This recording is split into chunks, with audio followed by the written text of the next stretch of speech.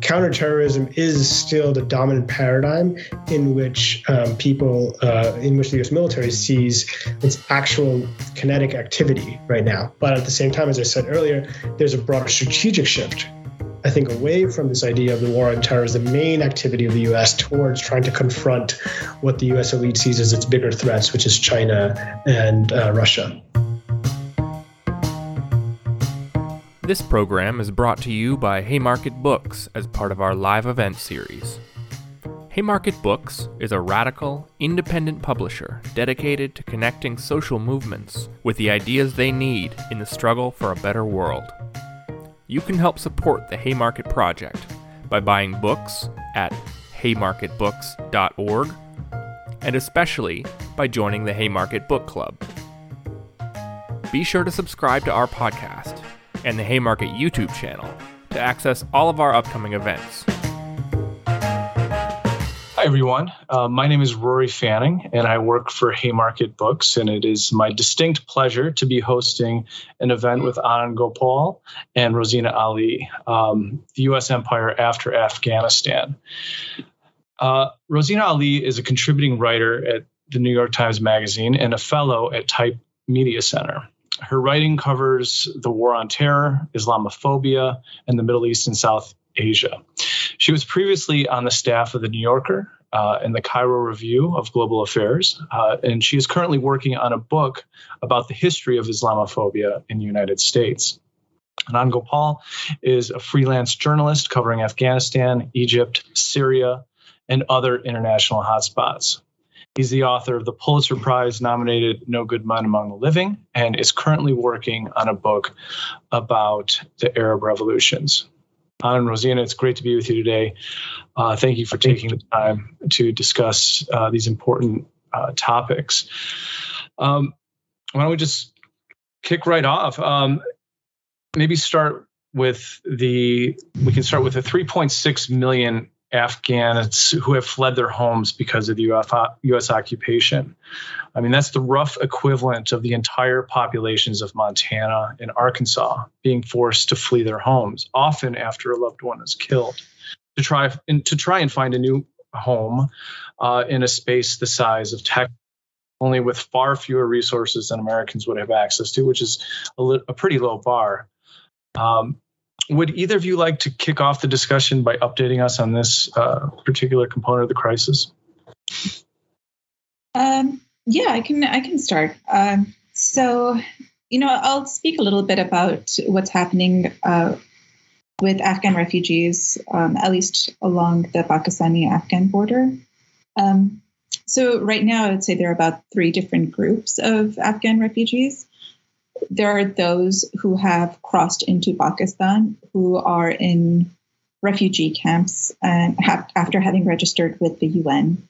But the UN doesn't have a lot of capacity, and a lot of refugees end up in these camps for years before their applications can be processed. So it's really important to remember that there are children who grow up in these refugee camps, and sometimes that's not an option for a lot of people. Which is how we get to the second group of refugees who have kind of melted into the big cities in Pakistan, like Islamabad. And there are unfortunately issues with this because the Pakistani government doesn't really want to bear the burden, understandably, of caring for these influx of refugees. And it's effectively told NGOs and religious organizations not to help them, which means that a lot of the Afghans living in these cities don't really have access to medical services or education. They don't have access to banks. And this is it's a really, really trying time for a lot of them I've been speaking to. And then there's the third group who are the Afghans at the border who are still trying to cross. And with winter coming, it really puts them at risk. Those are the bulk of them. But it's also important to remember that there's still about, tens of thousands of Afghans trying to get refuge in the U.S. Since early November, there have been about 20,000 new applicants. But as far as I know, most of those applications have not been approved yet. Yeah, and I think it's worth remembering. And one thing that kind of really struck me about what happened in the aftermath of the pullout was that a lot of these evacuations and the drive to help a lot of these refugees has been mostly done by civilians. It's mostly been led by journalists or activists or lawyers. And that really highlights where the U.S. government has been absent. The priority of the U.S. government has been really counterterrorism and not preparing for humanitarian needs, even though it knew that the war was failing. Yeah. Anand? Yeah, that's I think really well put. I would just add a couple of points to that. One is, Rosina mentioned that there are all sorts of refugees on the border right now who are trying to cross because the winter's coming. And now it's interesting to think about why they are refugees exactly, and what does it mean? What does the category refugee even denote? The United Nations considers somebody a refugee only if they're fleeing political violence. But millions of people right now are fleeing fleeing poverty. Essentially, they're fleeing the fact that the U.S. government and other Western governments have frozen money to Afghanistan, essentially punishing ordinary Afghans for the fact that the Taliban have taken over the country, right? And so that has happened at the same time as there's a severe drought and the winter's coming on, and so there's really horrific images that are coming out of malnutrition, severe malnutrition among children. There's stories of people selling their children. I mean, it's really terrible stories that you're hearing right now. And that is first and foremost what people are fleeing at the moment. They're not fleeing the violence of the Taliban government or any other military actor. They're fleeing poverty. They're fleeing the fact that they don't have enough to eat. Most of these people are trying to get to Pakistan or to other countries. The United Nations wouldn't even consider them refugees. They would consider them economic migrants, which just goes to show how they decide who's worthy of being saved and not being saved. And at the same time as there's like millions of people trying to leave the country, there's another kind of very interesting phenomenon that's happening, which I noticed when I was on the ground in Afghanistan about 2 months ago, which is that in a lot of the areas in the south and the east of the country, which is where the most concentrated U.S. Fighting was, where these are villages that are really heavily bombed over the last 2 decades. I'd gone there in the years past and seen villages that have been completely depopulated. And now you have a lot of people, at least when I was there 2 months ago, coming back to the country. So just as people are fleeing the Taliban or fleeing the prospect of the economic collapse, there are so many hundreds of thousands of other people who had already fled over the last 2 decades of the U.S. occupation because of basically American violence and American-backed violence primarily, who had seen their homes destroyed.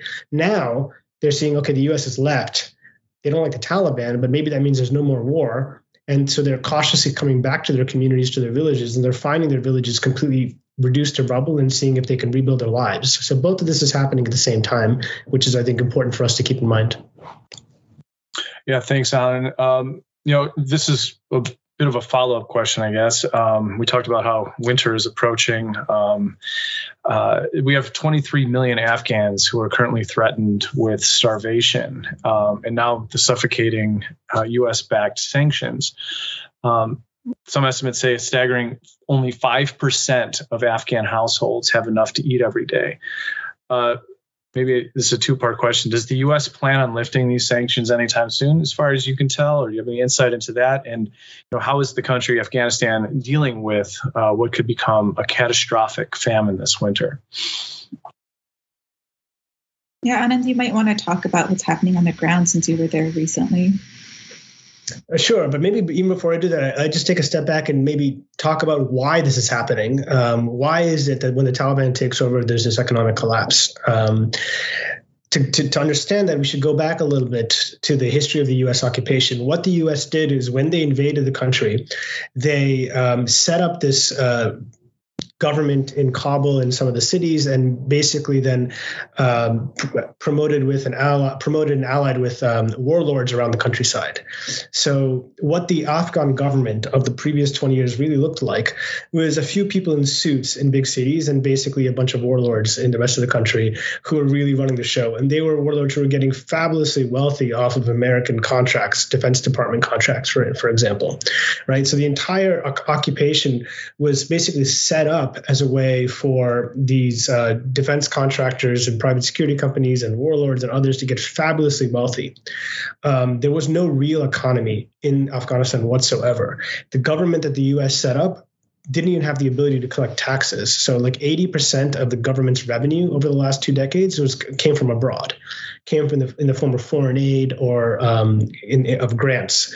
So what that meant is that the moment that the U.S. and other international countries decided to turn the spigot off to end the contracts and end the foreign aid, the government basically had no revenue to survive. It couldn't pay teachers, couldn't pay healthcare workers, it couldn't pay civil servants, and that's what's happened. So when the Taliban took over, the Western countries froze the money, and now nobody's been paid. So teachers in Afghanistan haven't been paid since June. And you hear a lot in the Western media and from the United States about how the Taliban are harming Afghan women, and they're horrible towards women. But it's also the case that if you don't pay teachers, how can girls go to school? It's also the case that if families can't make a livelihood, then how can we support women's rights in any way? And so what's essentially happened, and I said this earlier, is by freezing the funds, the U.S. is continuing its war on Afghanistan by other means. It's continuing its war through economic means, and that's what's causing the severe humanitarian collapse. So now, when I was there a couple of months ago, this was just after the Taliban had taken over, and you were just beginning to see the signs of that economic collapse. People were on the streets selling their furniture. People were just like emptying their houses and selling whatever they could just to make ends meet. There were people doing whatever they could to flee the country. That was in September and October. Now we're in December, and now the winter chill is there, and the situation is all that much worse. I get texts and messages from friends in the country all the time talking about how desperate the situation is right now.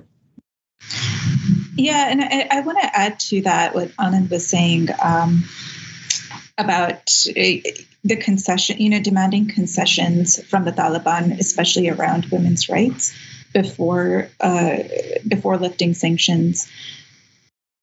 I mean, one important factor for a democracy to flourish is that local populations can hold their governments accountable. And it's actually remarkable that already we were seeing anti-Taliban protests soon after the Taliban came to power in Kabul, in cities like Jalalabad, for example.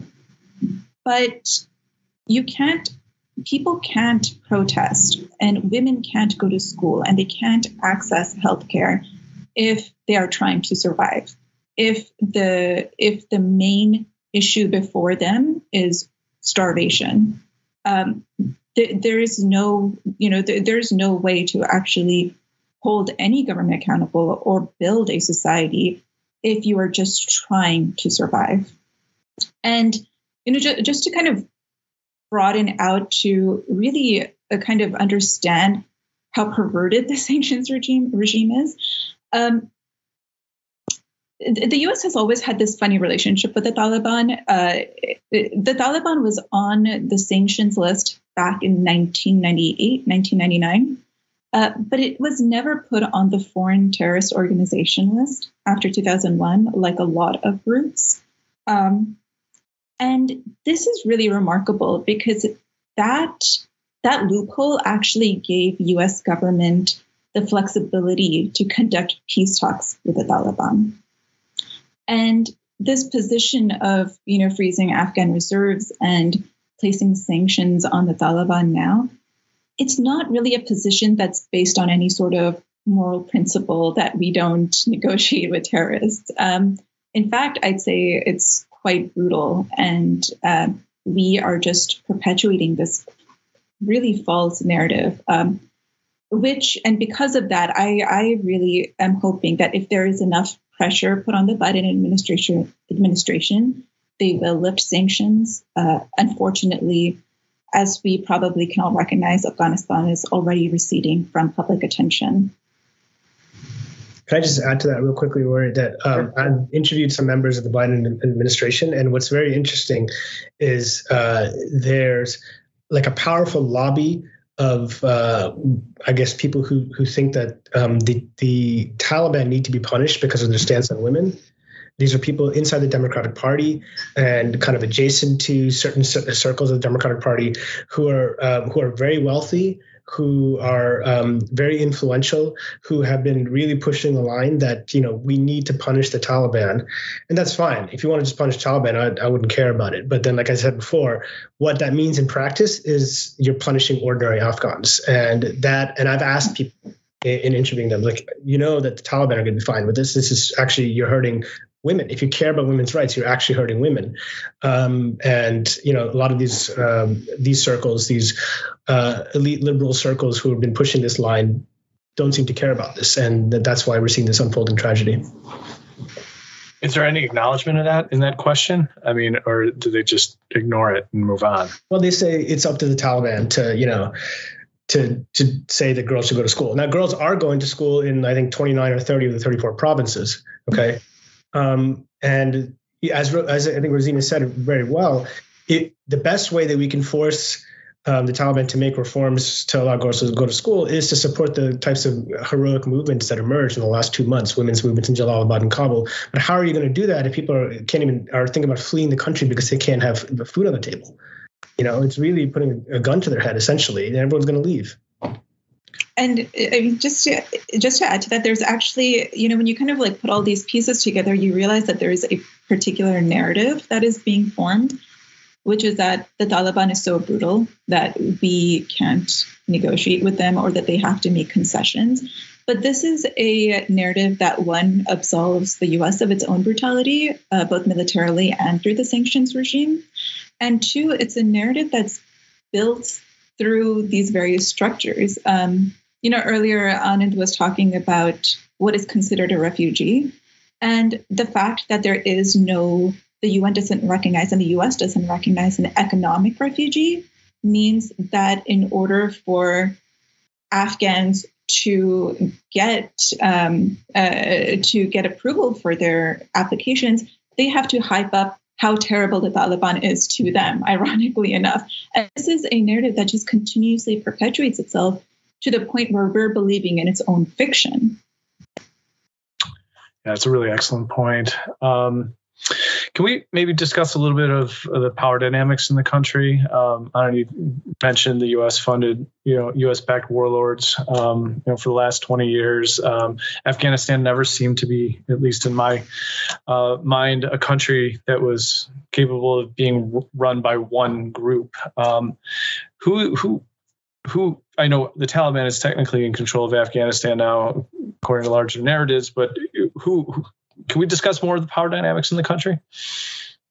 Yeah, sure. I mean, right now the Taliban's in control. They control like most of the country. ISIS or ISKP, which is the local franchise of ISIS, controls tiny bits of area, and they're waging a pretty brutal insurgency that's killing a lot of civilians.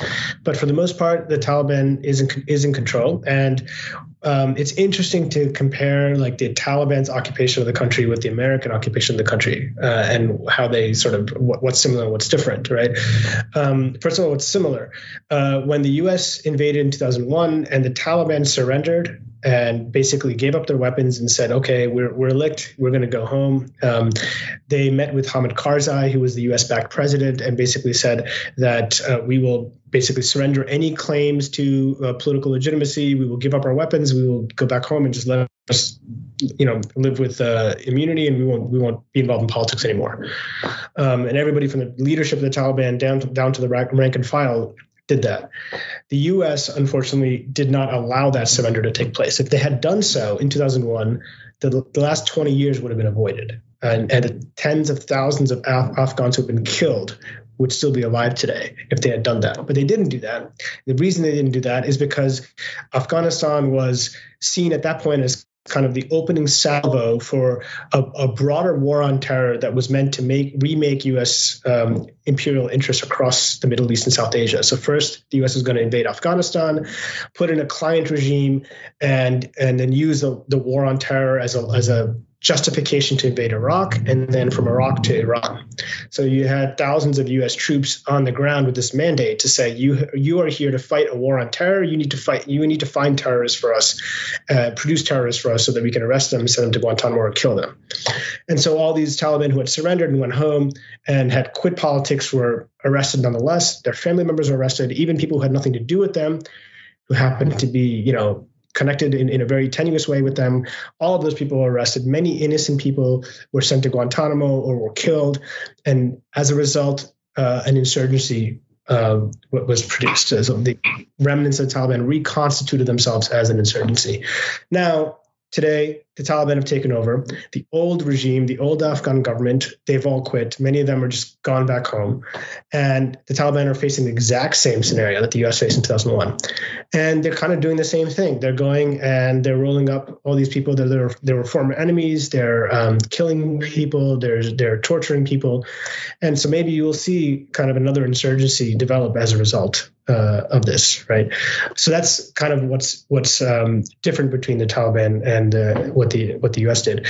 Now, what's the same? That's one thing that's the same is between the Taliban and the U.S. did. Now, what's different between the two is that the U.S. in persecuting the war on terror, they empowered warlords. So in every village, they would go and find some strong man, give him lots of money, and say, "You go and find us terrorists and bad guys." And they made millionaires and multimillionaires out of this, right?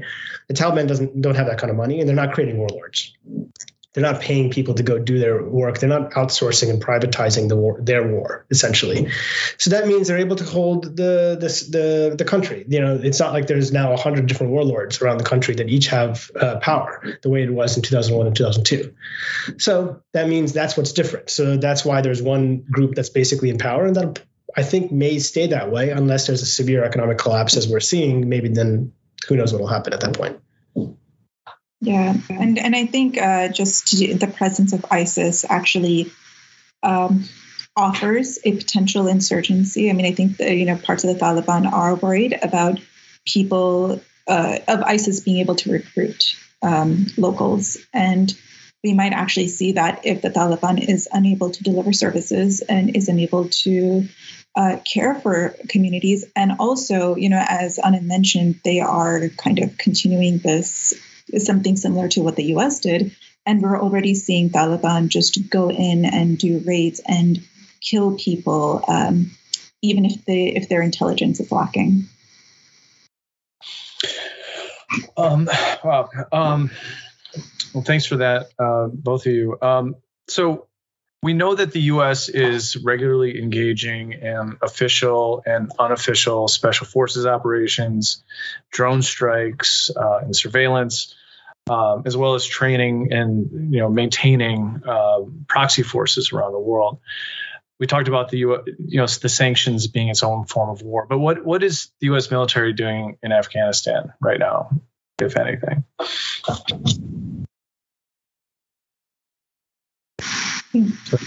Well, I mean, right now, nothing. They're sending their surveillance drones over the country.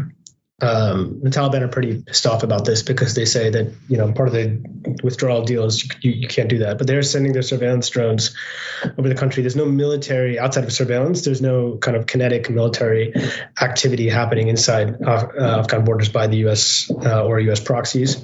A lot of U.S. Personnel have sort of transferred to Pakistan. There's bases in Pakistan now, but at the moment there is no U.S. activity inside Afghanistan outside of the surveillance drones.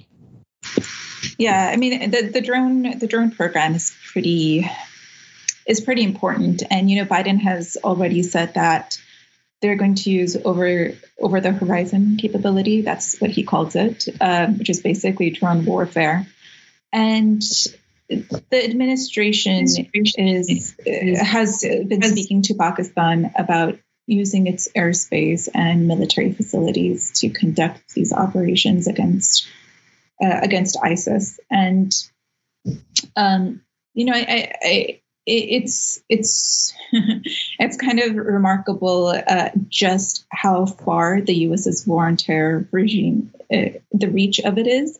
The Biden administration isn't necessarily asking Pakistan. They can leverage the economic aid it gives to Pakistan in order to make these things happen. And I think it's useful to remember that, anything that the U.S. does in Afghanistan also affects Afghanistan's neighbors.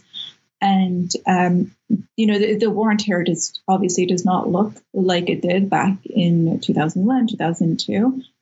But the U.S. still has incredible amount of influence on a lot of these countries and still determines how these wars are fought. And one of the critical ways that the U.S. has been fighting its war on terror, aside from drone and airstrikes, has been through proxies, which really the Obama administration kind of solidified into a major policy.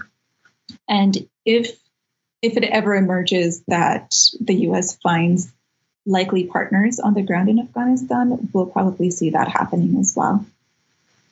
Yeah, and now I can share some exclusive news with our viewers, which is that the U.S. has formally asked the Taliban to partner with it in fighting ISKP, the ISIS group inside Afghanistan. The Taliban have said no so far because they're worried about their local legitimacy if they do so. But as the ISKP insurgency ramps up, I would not be surprised if they sort of reconsider that offer. And then you do see a very covert alliance between the U.S. and the Taliban against ISIS inside Afghanistan. Now you may ask, okay, well, but ISIS is terrible. So why, what other option is there? Since, what are you going to do? But if you take a step back and look at what the policy is now, on the one hand, you have the U.S. starving Afghans. And on the other hand, you have the U.S. allying with the government to kill people. And if you have to look at what are the root causes of a group like ISKP, ISIS in Afghanistan, well, it's bad governance, it's exploitation, it's oppression, it's all these things that are tied up in, the structure of the country in the last 20, 30 years. And to ignore those root causes and instead to perpetuate them by putting these sanctions on the country and starving Afghans, and then, therefore indirectly producing people who are so disaffected to join ISIS, and then allying with the government to drone them or to send special forces in to kill them, is a really perverse policy that doesn't really solve anything, but brings a lot of misery to Afghans. Yeah, wow. Can I add something to that really quickly? Yeah, please.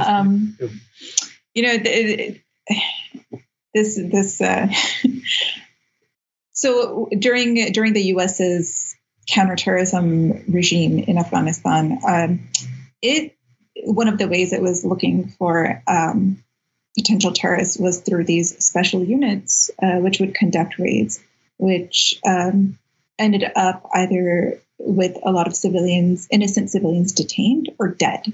A lot of them were killed. And, when we go back to what earlier in our conversation is what's happening with Afghan refugees, a lot of these people who were part of the Afghan military, who were part of these special units, have found homes in the U.S. They have found refuge in the U.S. And the people who have been affected by the U.S.'s counterterrorism policies to the U.S.'s sanctions regime through the Taliban regime, they are still struggling to survive.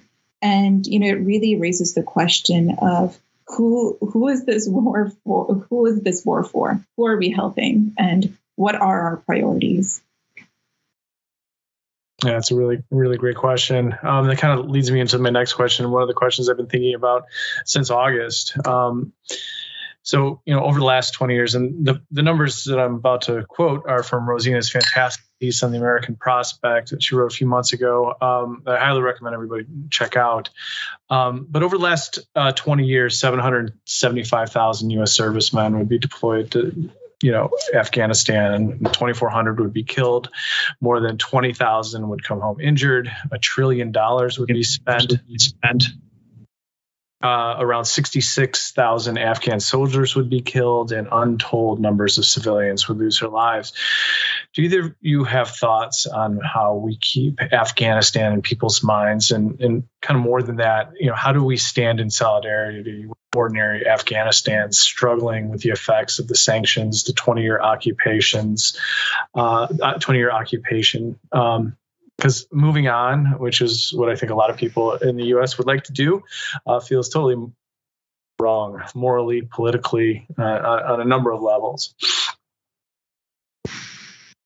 Yeah, I mean, I don't think we can move on. And one of the reasons we can't move on is because it's not over yet. The U.S. is still determining the lives of so many Afghans and the entire country, in fact. And, the most immediate thing that we can do is to put pressure on the Biden administration to lift the sanctions. I mean, I think that is the crisis that we're facing most immediately. And then, beyond that, I think it's really, really worth asking how we can support them. I think for so long, for not even just 20 years, but for 40 years, we have kind of determined, for example, what Afghan women need or what people on the ground need, and determine our priorities that way. But we really need to start paying attention to the dynamics on the ground beyond terrorist versus non-terrorist, beyond the Taliban regime versus the U.S. We actually need to pay attention to how people are living their lives.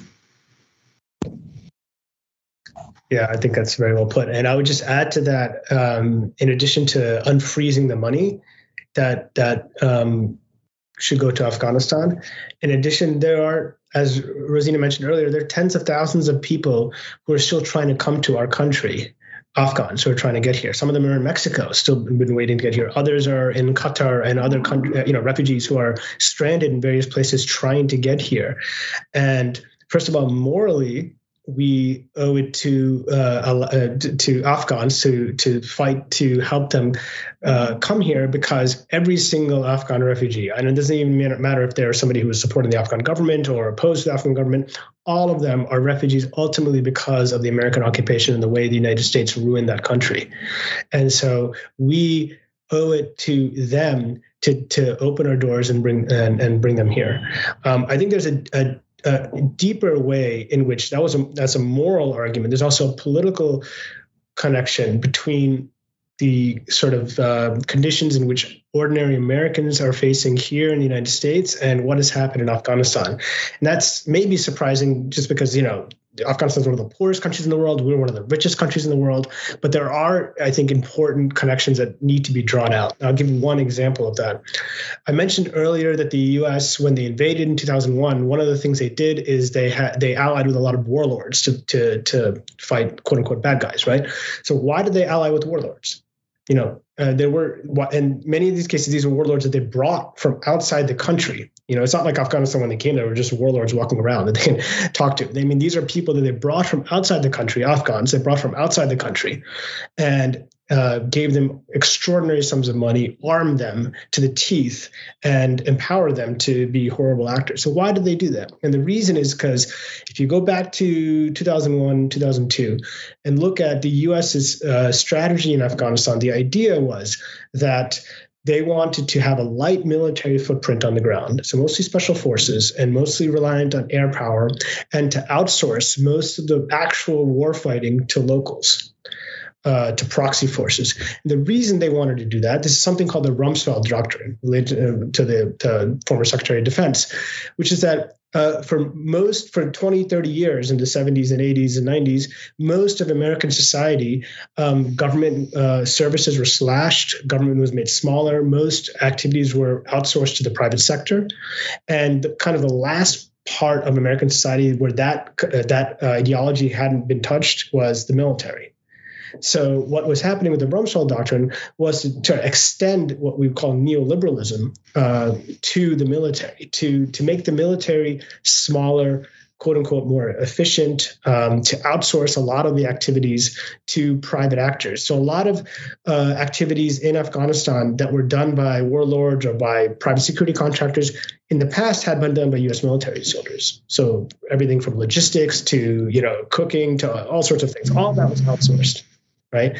And so what the U.S. created in Afghanistan was really this perverse libertarian neoliberal society in which there was hardly any government.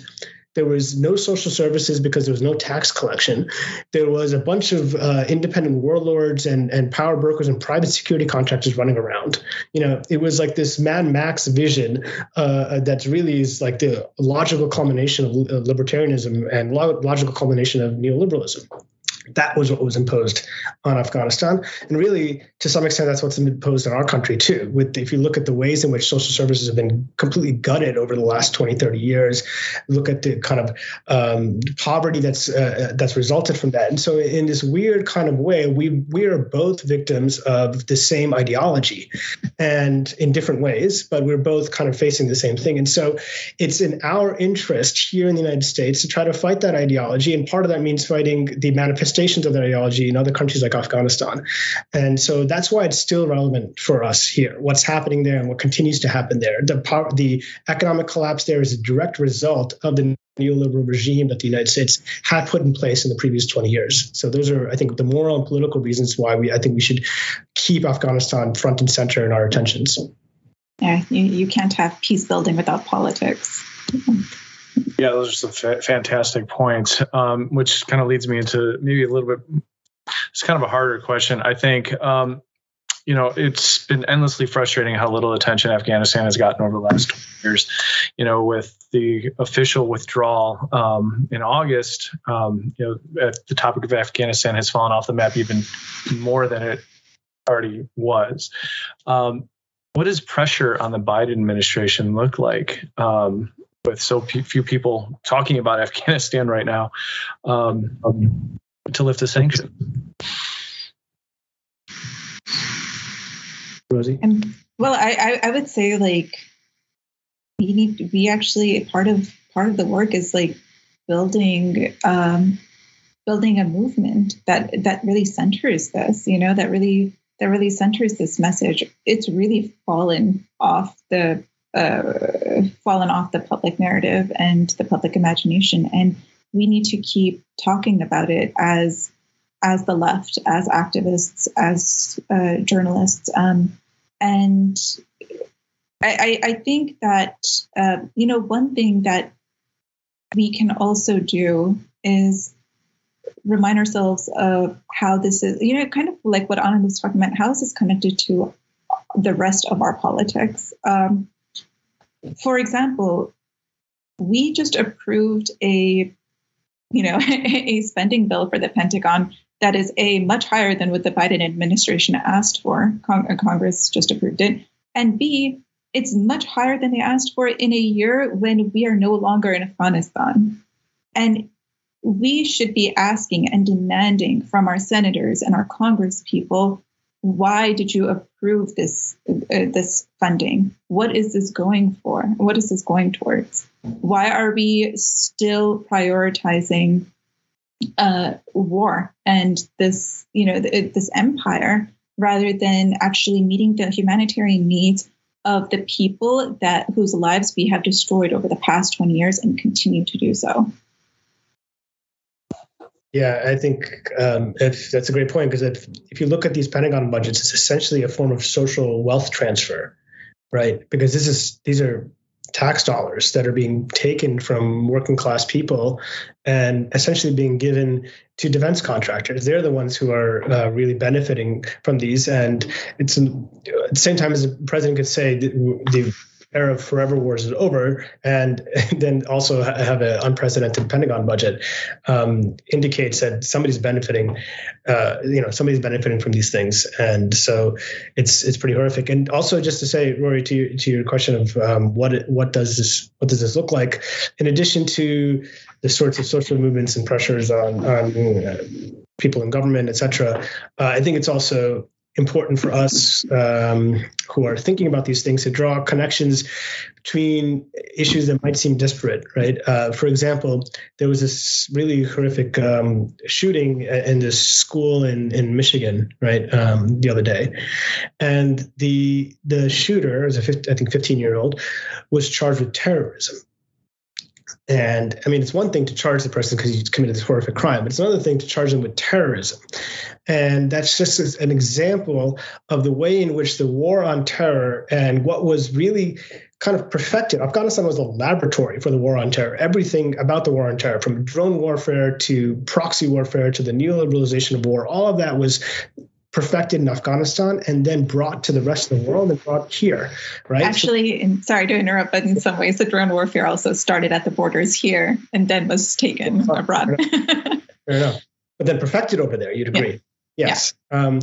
And so now we have this legal regime of terrorism where you can you can charge people with material support for terrorism. This is stuff that Rosina has written about. I'll actually love to hear from you a little bit about that because you know better than me. But this is terrifying to see the ways in which democracy is being eroded because of the war on terror.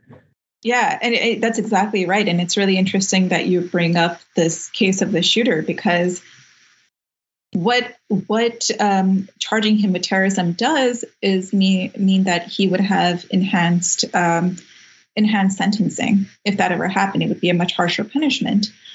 But for a lot of people, it just seems obvious that he should be charged with terrorism, and that's because we have grown up for the past 20 years.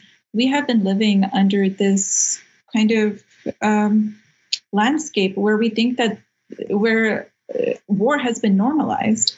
And it's really useful to remember that it's not just generations in Afghanistan who have grown up only in just warfare. So have we as Americans. And we might not see, bombs and drones here inside our borders, but we have become accustomed to and we normalize harsher sentencing, harsher punishments, more money towards, for example, law and order rather than meeting the basic needs of community. Oh, that's a really, really good point. So this feels like a stupid question, but I'll ask it anyways, just because I think it's important to frame the last 20 years in this way. The $1 trillion spent in Afghanistan could have put us well on our way toward building a sustainable green infrastructure in the U.S. $1 trillion could have provided a home to every homeless person in the United States. $1 trillion not spent on war could have saved hundreds of thousands of lives over the last 20 years. Do you think anyone will be held accountable for this epic crime? And if not, why? No. I really think this is, I'm maybe Anna disagrees, but I really think that this is an era that has been in addition to other things, has really been defined by the lack of accountability when it comes anything from torture to killing of civilians to botched airstrikes to something like spending $1 trillion and not getting anything out of it. There will be no accountability because unfortunately there has been among the elite, there has been no need for it. And I think we already heard that when Obama was president and he had said that they would not hold the Bush administration accountable. And I think that really set the stage for what was going to happen the rest of until today. Yeah, I think that kind of gets to the heart of why there isn't these movements against the war, because there hasn't been accountability. There's never really been accountability for the war makers in this country. But I feel like this belief that there is no accountability and there never will be kind of creates a listlessness, I guess, in the general population. They're like, oh, the ruling class is going to do what the ruling class is going to do. I might as well just tune it out type thing. And that kind of thing scares me because, if everybody tunes something out, then, where do we go? It's just us having these really important, great discussions, on the internet. But I'm interested in how we deal with that general lack of accountability. And maybe that's too big of a question for this conversation, but I just wanted to throw it out there. No, I mean, I think that's a good question. And I think, I don't mean to seem so pessimistic. I think there are, there are movements, there are changes that I think we should acknowledge and recognize. The fact that Biden did pull out of Afghanistan, I think, is a very good thing. The fact that ending drone warfare is part of mainstream conversation is a very good thing. I think we can continue to hold our government accountable by, at least when it comes to, U.S. imperialism, is constantly question the Pentagon spending budget. We should constantly be questioning why we are sending weapons to Saudi Arabia, even if it's for quote unquote defense. I do think, unfortunately, the anti-war movement was devastated in the U.S., not just because nothing came of it, but because there were actual attempts to arrest and surveil protesters and activists. I mean, this was a movement that was heavily surveilled. There were mass arrests during these protests. And I think we're actually kind of in this really interesting moment right now, because more and more people are recognizing that it's not a political party that can save us, but it's us. And I think it's really, really important for us to just keep that in mind, that the next 20 years don't have to look like the last 20 years. Yeah, that's really good. And maybe I'll just follow that up with a question from the comment section. Can the speakers talk about why they think the Biden administration pulled out of Afghanistan? And how does that withdrawal fit into the broader aims of the American empire and the war on terror more generally?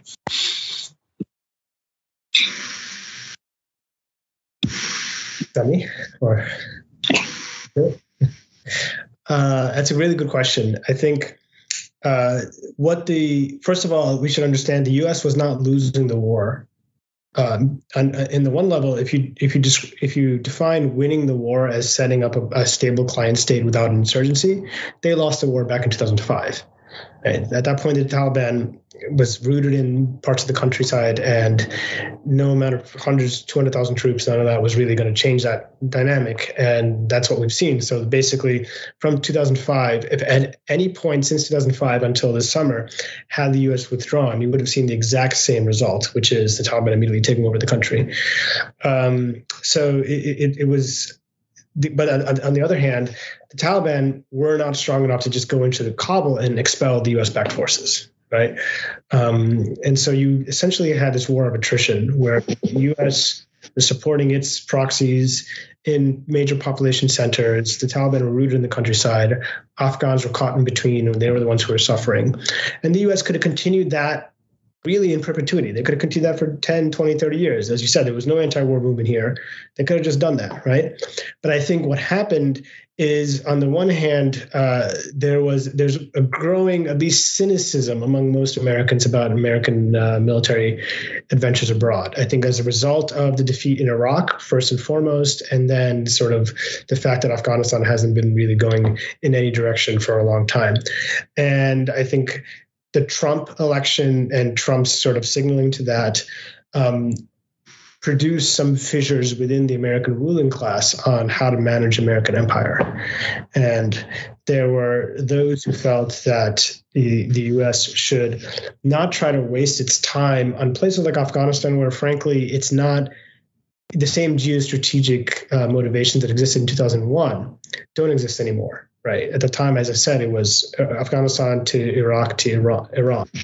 Now, after the U.S. defeat in Iraq and everything that's happened with negotiations with Iran, it's not realistic to think that the U.S. is going to go from Afghanistan, Iraq to Iraq, right? And so there's a movement, there's a tendency within some elements of the American elite to say we need to stop wasting our time in a place that we're not really getting anything out of, where there's a deep cynicism, where our political opponents can use it against us by saying that we are not America first, and pivot towards China, pivot towards Asia, and reorient American imperial interests towards places that are, frankly, more important strategic threats for the U.S. elite. So I think that it was those factors that came together at once, and so that's why the U.S. decided to withdraw from Afghanistan. Yeah, and that said, I think, I agree with that. But if another ISIS arises, for example, in the Middle East, I think the U.S. would once again be very active and intervene. I think that kind of segues well into this other, I think, really important question from the comment section. Both of the speakers mentioned how Afghanistan was a key part of the war on terror. As U.S. troops leave the country, what is left of the war on terror, and how important is it as a framework for the U.S. military strategy today? Well, I'll say what is left of the war on terror, leaving aside the military strategy, first and foremost is, as I mentioned before, the way it's changed our own laws here. I mean, just the fact that this shooter was charged with terrorism, that is a direct consequence of the war on terror. There's also the case, maybe Rosina, you can talk about it, of those lawyers in the Black Lives Matter protest who were charged, right, with if you want to discuss that case. That's a chilling example of the ways in which the war on terror continues in perhaps a different form, but with the same premises. Now, on the military side, the U.S. is still continuing the war on terror. In parts of Africa, East Africa and North Africa, you have U.S. Special Forces who are intervening in countries on the idea of the war on terror. In Syria, there are U.S. troops on the ground in Syria right now, allied with the YPJ. And their mission, as they understand it, is a counterterrorism mission, is to fight ISIS. There are U.S. troops still in Iraq. Again, their understanding of their mission is a counterterrorism mission. So counterterrorism is still the dominant paradigm in which in which the U.S. military sees its actual kinetic activity right now. But at the same time, as I said earlier, there's a broader strategic shift, I think, away from this idea of the war on terror as the main activity of the U.S. towards trying to confront what the U.S. elite sees as its bigger threats, which is China and Russia. Yeah, and because the U.S. is pivoting away from the Middle East to China and Russia, it's important not to lose sight of the fact that even though we have ended our war in Afghanistan to an extent, we have not ended the war on terror, and that means that we still have both the capability and the option of invading countries if we want to, of using drone strikes, which we continue to do so in countries, even if we have not declared war on them. And, Guantanamo is still open. That's a remnant of the war on terror. It is, the Biden administration has actually given no plan on how to close Guantanamo. There is, as Anand mentioned, there is a legal regime here that has been created because of the war on terror, which is now being used to target protesters like Black Lives Matter protesters and put them and threaten them with decades of prison time. And I would love for our conversations when we talk about war and empire in the mainstream to question and challenge a president and the government. When are we going to end this war on terror? What does success in this war on terror look like? because there was never a measurable success. And that is why we have always both, depending on how you look at it, we've either always failed or we've either always succeeded. And there's, and either way, you can justify continuing in perpetuity. Yeah, I want to take this opportunity to plug Rosina's really important article called Lawful Carnage that was published in the American Prospect on August 10th, where she takes up a lot of these issues and explores them deeper. Everybody should read it. And if we could post that article in the comment section, that would be awesome. We have one more question from a couple more. Let me just pull this up here. So where is it? A lot of windows open here. Marge, let's see. Up here. Okay. Marge says, what do you think about the recent skirmishes between the Taliban and Tehran on the Iranian border? What is the story behind that? So the Taliban and Iran have a very complicated relationship because Iran has supported some elements of the Taliban in Western Afghanistan, especially in Helmand province. At the same time, Iran is essentially opposed to the Taliban, both because of their history, because of identity issues and others. And so it's a bit of a complicated issue. I mean, the Taliban have also skirmished with Pakistani soldiers on the southern and eastern borders as well. So I think this is just a case, honestly, of this group that's really not fit to run a government because they've been mostly a militia or an insurgency for 20 years, all of a sudden doing that and not understanding the rules of statecraft, basically. I don't think it's anything broader than that. Iran is playing a double game inside Afghanistan, kind of supporting some elements and opposing others publicly. As is Pakistan, by the way, playing a double game. Okay, thank you. So Joanna Vendetta essentially asks, are there any universities or foundations who are working to help people in the U.S. understand the impacts of American cultural imperialism? Let's see. Maybe organizations, groups. None come to mind to me. Of American what? Cultural imperialism. Cultural imperialism. Yes. I would say read Haymarket books. Yeah, called Haymarket Books, which does a good job with that. Oh, thank you. How about this one? So U.S. war makers saw 9/11 as a huge opportunity, and they seized it. People around the world suffered enormous pain and loss at the hands of the U.S. empire for the next 20 years. Do you have thoughts on how we prevent, another generation of 18 to 21-year-olds, from signing up to fight on behalf of America's ruling class again? Yeah, I mean, I really think, one, we do need to build an anti-war movement. It's understandable that it is why there isn't one. We live in a neoliberal society. We're a factored community. And also the government has consistently targeted anti-war movements and also whistleblowers or, people who could potentially fight for peace. But that doesn't mean we shouldn't build one. We should work on it. But the other aspect is, which sometimes kind of gets lost, is just how critical the role of the media was in selling this war and justifying this war.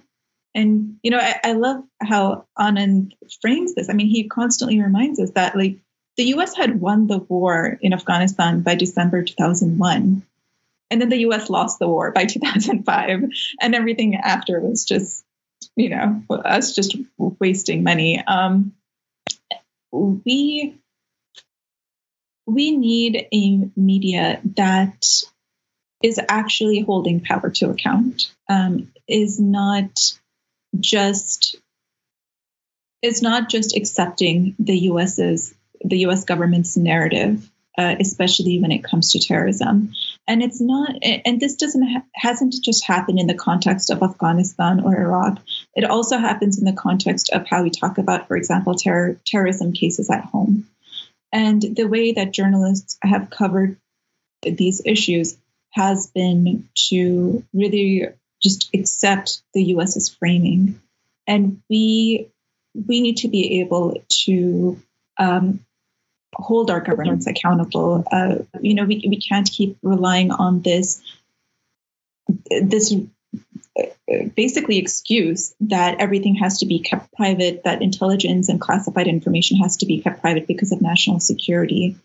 We have seen consistently that intelligence has been faulty, and it has led to people either going to prison for decades or, in a lot of cases, being killed, and also entire countries being devastated. And I do think that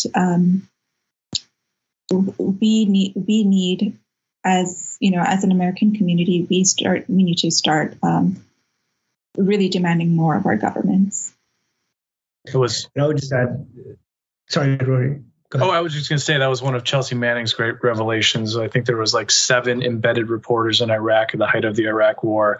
Those were highly vetted reporters. The U.S. obviously has learned a lot since Vietnam, where the Vietnam War was in everyone's living room every single night, and you had to look really hard to find any coverage of Afghanistan or Iraq over the last 20 years. So, point very well taken on that. Go ahead, Anand.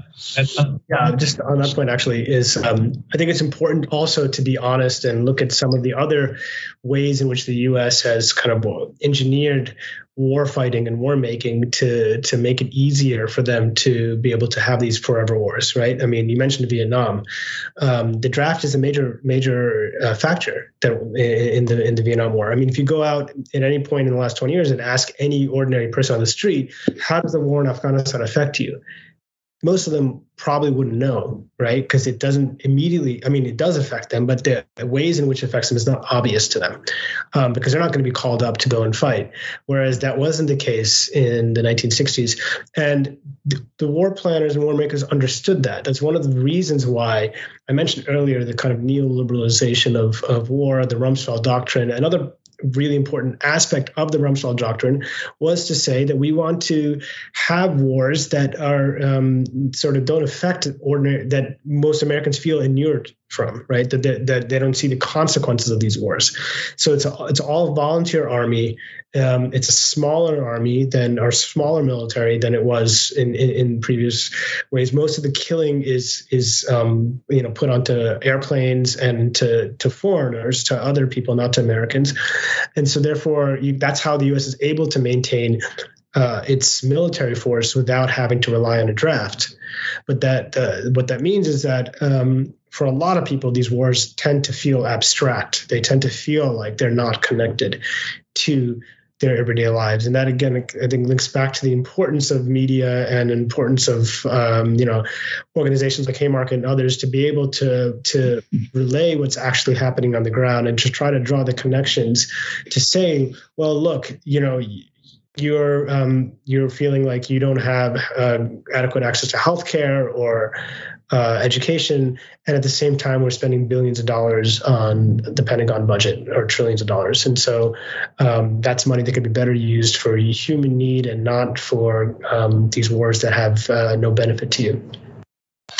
Yeah, that's a really good point. And it also kind of depends on what demographic you're looking at, because, here in Chicago, on the south and west sides of Chicago, where you have more kids being recruited into the JROTC program than any school district in the country, more, 50% are Black, the 45% are Latinx. And so these kids, when you talk to them, they can tell you very little about the last 20 years, but they are being recruited by, the thousands of military recruiters that are stalking the hallways, and they're targeting kids with the least amount of options after graduation. And this, for a lot of kids, that feels like the only way out of poverty. And so I do think, making connections, between free education, there's a lot less incentive to go to the military if there's universal free education.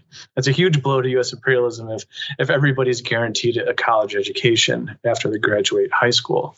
Healthcare, the same way. People people need a job that is going to give them benefits of healthcare. And so I think making those connections is really important. And that's to say nothing of, the trickle down effects of the surveillance system. And there's a camera on every corner in Chicago, and half the police officers are ex-military. I guess that was a follow-up. There's another question here. The speakers referenced the pivot to China as a strategic threat, but what does that pivot look like? Are we likely to see more proxy wars, direct confrontations, drones, sanctions, etc.? Yeah, it's hard to say. I think definitely we'll see a lot more saber rattling. Beyond that, I don't know. I'm of the opinion that the U.S. ruling class is kind of in a period of discord and confusion, and is not in a place where it's going to be able to confront China militarily directly, or probably even in terms of proxies, because the problem here is that this can very quickly escalate. So right now, there's a lot of saber rattling around Taiwan, for instance, and you may see.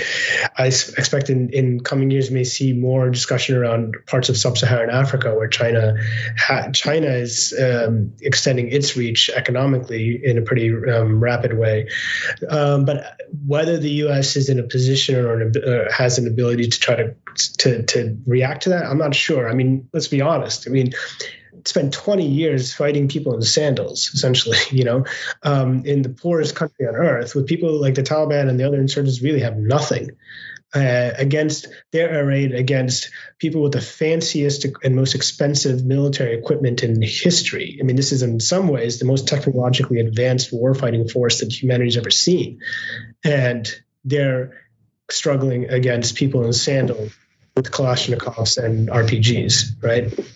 What are they going to do against China or against China-backed forces? It's hard for me to imagine. This is really, I think, a symptom, in my view, of this slow, very slow, but steady decline of U.S. imperialism and the U.S. as a world power. I don't know if you guys disagree. I know this is a divisive topic. What do you guys think? No, I mean, I think you're right. Like, it's hard to imagine a direct confrontation with China, but I think where the U.S. will flex its muscles is in countries where both China and the U.S. have some presence, or the U.S. wants more leverage over. So, if we take, for example, Pakistan, the U.S. has a lot of leverage over Pakistan right now with the economic aid it provides in return for counterterrorism services. On the other hand, China and Pakistan have a very close economic relationship now, especially over resources like water. And so I think this is where you're going to see a lot of these tensions between China and the U.S. playing out, is in third countries.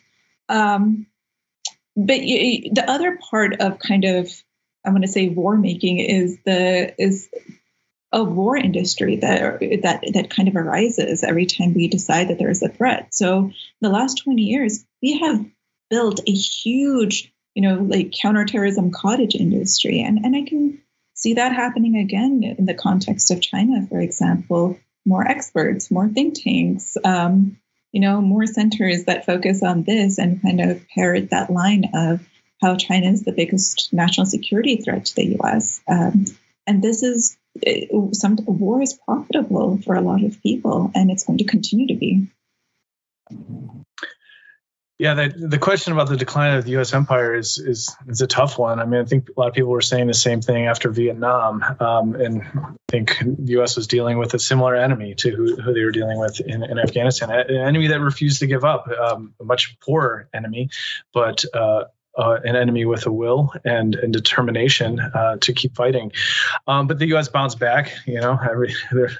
The Gulf War, the first Gulf War, everybody saw the U.S. is back. We have nothing to worry about anymore. But now we're having that discussion again. But it's also important to say that the U.S. still has thousands of more nuclear weapons than China. I think the U.S. has 11 aircraft carriers, where China may have 1 or 2. The U.S. still is an imposing force, and it's hard to say if it's in decline. It's a complicated question, and I one that I don't have an answer to. But I know, I know we keep coming back to this, but I do want to just repeat that one of the big ways that the U.S. flexes its imperial reach is through money and, through sanctions or through using economic aid as a leverage. And that even if we're not sending weapons or using weapons against a country doesn't mean that we're not affecting the fate of that country. 100%. 100%. So the Pittsburgh dude, 87, has a question. There's a growing sense that secret bodies like the CIA and FBI actively dismantle and oppose any attempt to change the status quo. How do we build options to covert action, things like that? How do we build opposition to covert actions and things like that? Do you mean covert action domestically or? The Pittsburgh dude who could 87 might be able to follow up that question. But yeah.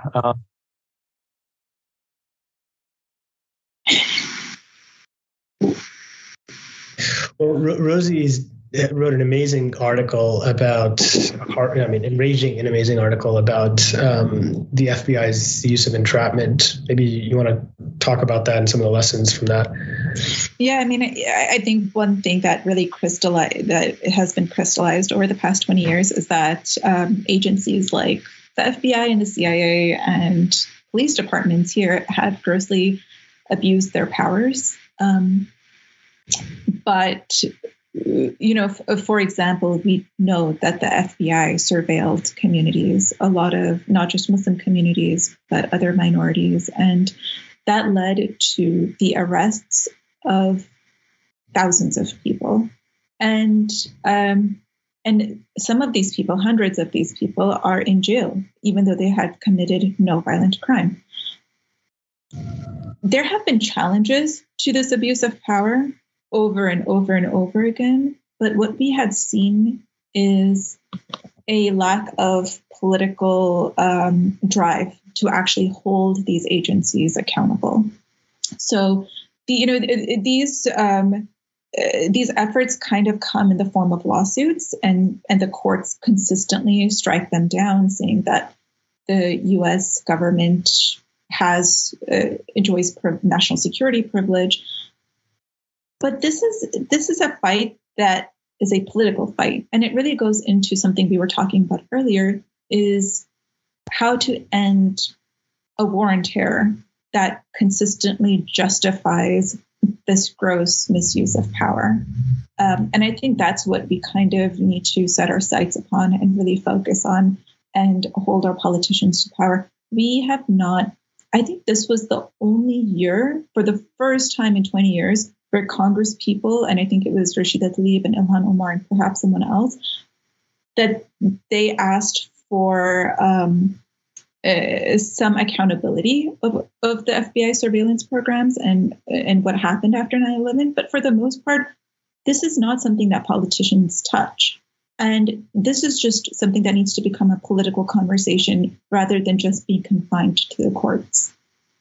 And just to add on to that as well, when the January 6th events happened, for example, there was a lot of calls, I think, from some leftists and definitely lots of liberals to apply the laws of counterterrorism on the people who did that and call them terrorists, etc. And it's fine, obviously I think those people are terrible too, but to just do that without thinking about the ramifications and how this will affect everybody. How this will affect everybody is really dangerous. And we need to look at the ways in which this, like what Rosie described in her article, and this whole it's an entire apparatus that is basically working to erode democracy for everybody. And maybe if you want to just mention the case with the lawyers in the Black Lives Matter. Oh, yeah. So there were two lawyers last year in Brooklyn who, in the height of the Black Lives Matter protests, they threw a Molotov cocktail into an already burned NYPD car. And these two lawyers are both, they're from minority communities, and immediately after their arrest, prosecutors charged them with terrorism. And they did so in a really funny and circuitous way. But essentially what that meant was, because they were charged with terrorism, they were held in solitary confinement during pretrial. And because of this harsh sentencing, they were facing harsh charges. They were facing life in prison if convicted. Unfortunately, and remind you, this is because they threw a Molotov cocktail in an already burnt NYPD vehicle. No one was hurt. No one was around. There was no one even there. No one was there. Yeah. It was just empty. And they were facing life in prison for this. And understandably, because of this severe sentencing, they both ended up pleading guilty. And this is a tactic that prosecutors have been using increasingly after 9/11, which is why so many people have pled guilty after they've been charged with terrorism, because they know that a conviction after trial would land them in prison for decades, if not for life. If they plead guilty, they can negotiate with prosecutors for a lighter sentence. And that just perpetuates this narrative that the government has used, saying, look, we've convicted so many terrorists. There's so many terrorists in this country. And this is what they were doing last year, too, when these two lawyers and protesters were arrested. Yeah, that is enraging. And I mean, the casual use of the word terrorism has been a tool of dictatorships throughout history. Yeah, wow. Well, thanks for that report. Where was that published, Rosina? So this story of the two lawyers has been published in many places. Their names are Arooj Rahman and Colin Mattis. And then I separately wrote a piece about these terrorism convictions for the New York Times Magazine in April. Oh, wow. Okay. Maybe we can post that in the chat. Well, this has been a fantastic discussion. Thank you so much for both of you for contributing tonight. Is there anything you'd want to say to wrap up, or kind of some closing thoughts? I guess I would just like to reiterate that, after 20 years of war that has really helped fill the pockets of corrupt politicians and U.S. military contractors and NGOs, we really need to think about what we owe Afghans, and we really need to pressure the Biden administration to lift sanctions. Yeah, and I'll end by saying, if there's two takeaways from today that I would try to impress upon people. One is that the war in Afghanistan is not over. It's being fought by other means, economic means, currently right now. And two is the war on terror is not over. It is still shaping our institutions and eroding our democracy at home. Well, thank you very much, Rosina. This was fantastic, and it's an incredibly important discussion. Hopefully it gets some legs online and a lot of people have a chance to see it. But thanks again, and hopefully we can do a similar discussion in the future. Thanks a lot. Thank you. Thanks for listening. If you liked this episode, subscribe to our podcast and to the Haymarket Books YouTube channel, where events like this one are hosted live. And don't forget to check out haymarketbooks.org.